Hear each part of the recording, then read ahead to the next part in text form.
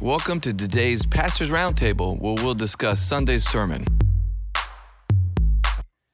Hey guys, how's it going, guys? Welcome to our Facebook Live Roundtable discussion. Facebook Live Roundtable is here. I think Rob is a little excited. He's awake. I'm excited. We got the whole crew with us here this morning. I want to welcome, for the first time ever, to the Roundtable discussion, our new children's minister, Hope Blair. Right. Yes. And Mauricio's with us. Yes, of course. He's old school. Northwestern Espanol. But he's awesome. Big deal on campus here. But I'm just excited because we have our new children's minister here, and she's killing it. And she's awesome. Just a side note, we went to Parents Night Out, and we went on a date and used our Parents Night Out, which Hope helped lead. And she made this awesome little question book. And it was so real nice and made so pretty. I took it and I'm like, this is really good questions, but we're not going to use it. But we did. And we had some of the deepest discussions. Really? Oh my goodness. It was really good. Now it started cheesy, which is part of the point. Yeah. But it ended solid. We were having some deep life conversations. Man. And so you can pick more up at the children's desk. so you didn't get one. Yeah. Wow. So I'm going to pick one up. So welcome, and just side note on that. But we're glad everybody's here. We're in our auditorium today. And so we're here on stage. Worship center. Our worship center. This is our worship center. Tabernacle. No. Hey, that's okay. That's all right. We're going to let Kyle take it from here. All right. So but that was a great intro. Welcome, Hope. Good to have you. So we started the Ezra Revive series this weekend, and with the first sermon topic, which was the stirring of the Lord. And we were in chapter 1 of Ezra. And so we pick up with the return to Jerusalem. And so this is after 70 years of captivity. And let's read. Would someone read chapter 1, verses 1 through 3? Why don't you read that, Pastor? All right. In the first year of Cyrus, king of Persia, that the word of the Lord by the mouth of Jeremiah might be fulfilled, the Lord stirred up the spirit of Cyrus, king of Persia. So he made a proclamation throughout all the kingdom and also put it in writing. Thus says Cyrus, king of Persia, the Lord, the God of heaven, has given me all the kingdoms of the earth. He has charged me to build him a house at Jerusalem, which is in Judah. Whoever is among you, all his people, may his God be with him. Let him go up to Jerusalem, which is in Judah, and rebuild the house of the Lord, the God of Israel. He is the God who is in Jerusalem. So, talk to us about King Cyrus and the Cyrus cylinder and its relationship to these opening verses. All right? Okay, talk to us a little bit about this. Just giving you a little history. There was a lot of background information in the sermon this morning. Love for you to go on our podcast and listen to it. But basically, Cyrus, the king of Persia, he becomes king from the Babylonians by conquering the Babylonians, which God basically orchestrates all of that as well through in the book of Daniel. You can read about that. But basically, Cyrus becomes the king over all this kingdom. And Daniel, who is in exile, but he's a God follower, a worship of the Lord, is in exile, and the king, who we think is actually Cyrus himself, King Darius, Darius the Mede. Cyrus is half Mede and half Persian, and so when Daniel gets thrown in the lion's den, I actually believe that it's Cyrus who brings him out of the lion's den, and it's actually King Cyrus who sees God save Daniel. He sees the God of salvation. And therefore, Daniel is instrumental in his prayer in Daniel chapter 9 in actually sending and sharing with Cyrus about this God and the rebuilding of the temple in Jerusalem. And so Cyrus cylinder is a archaeological find that they have recently found that shows that Cyrus is actually a king of Persia during this time. And that he actually made decrees during this time to send the exiled people back to their homelands to build back places of worship.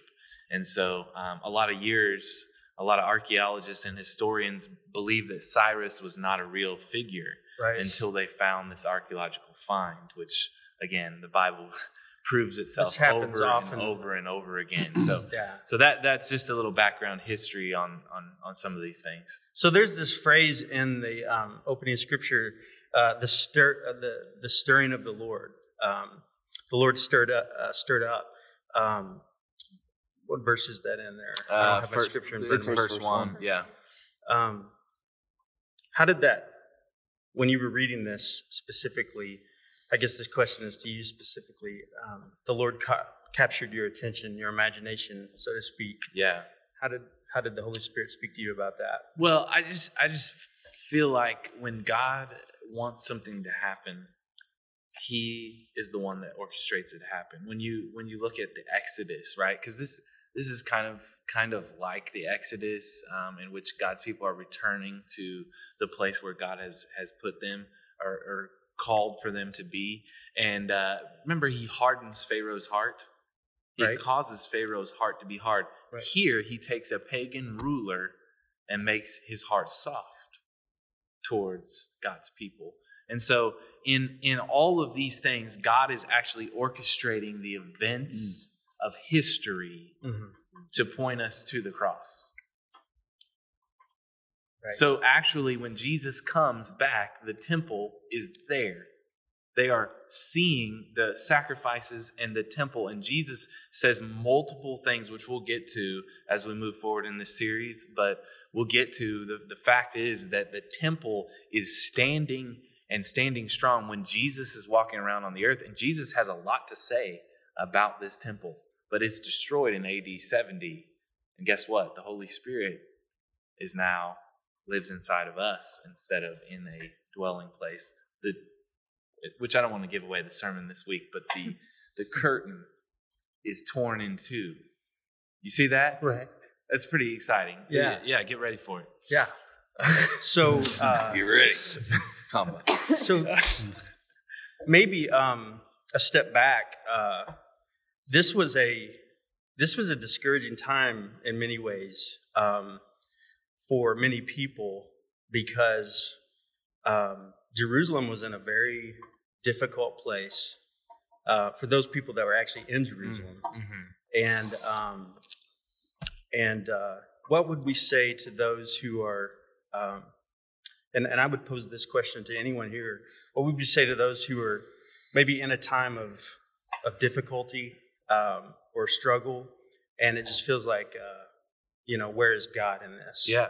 What is God doing? I mean, that's what the people are feeling here is, where is God? Our city's destroyed. Right. Our homes are destroyed. We live in a foreign land. Where is God? Right. And people may be asking that question. Right. How would you guys answer that? What do you guys think? Pastor? Well, one of the things that we get to see in the Word always is God is faithful. Amen.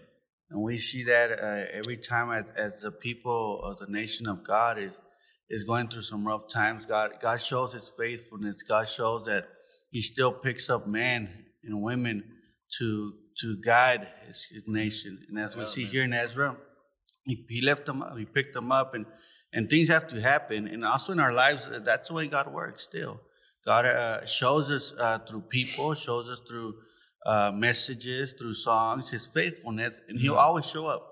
Amen. He'll always show up because that's who He is. That's what He wants.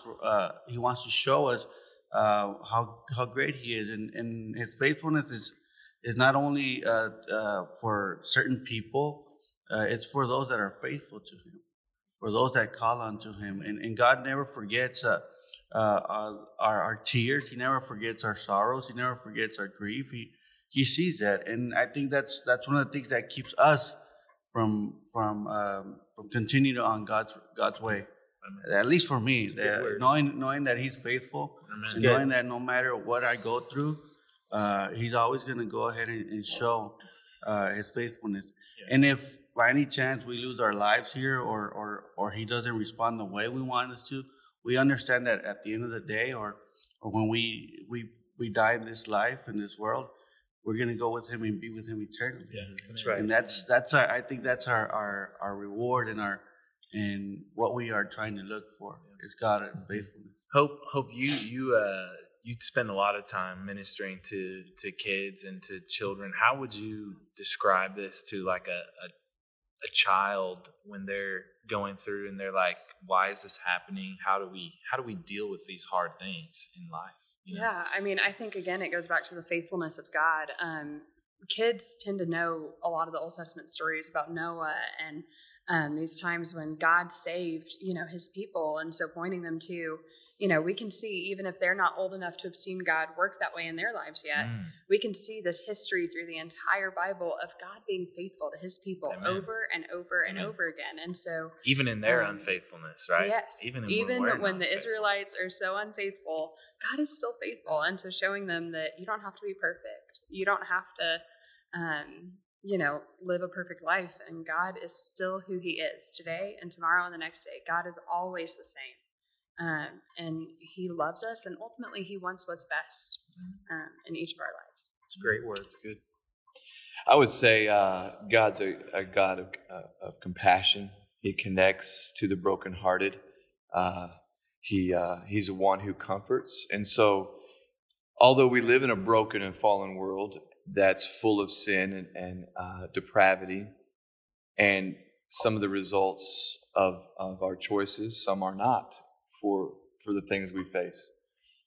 But many times it's, wait, where are you, God, in this? Well, those are the moments that he wants to come alongside and comfort those who mourn.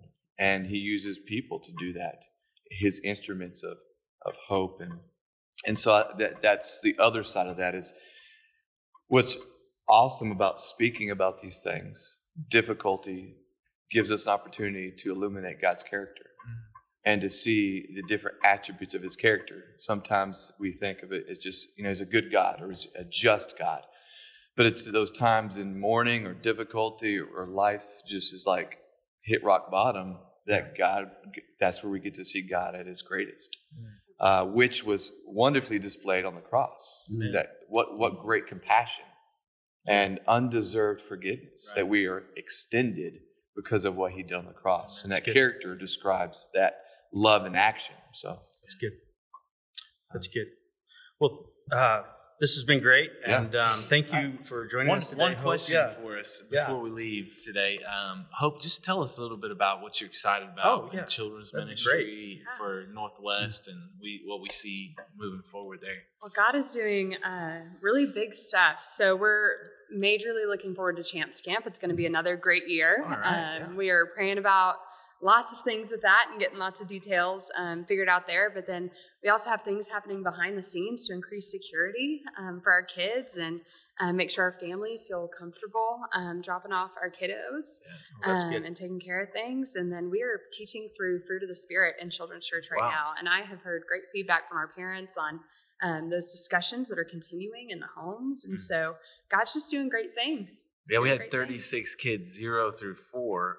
There this week. Yesterday morning, I had 8 babies in the nursery, and so we need more workers. Absolutely, we need more workers. So this week we're going to have to ask for more workers from our people, just because we've had an influx of young children that are coming into our church, and we're thankful for that. So it's good. It's great. Well, good to be with you guys. Yeah, it's great. Thank you guys for joining us today. Great full question. Team here. You guys have a great day, right. and join us on Sunday. We'll see you later.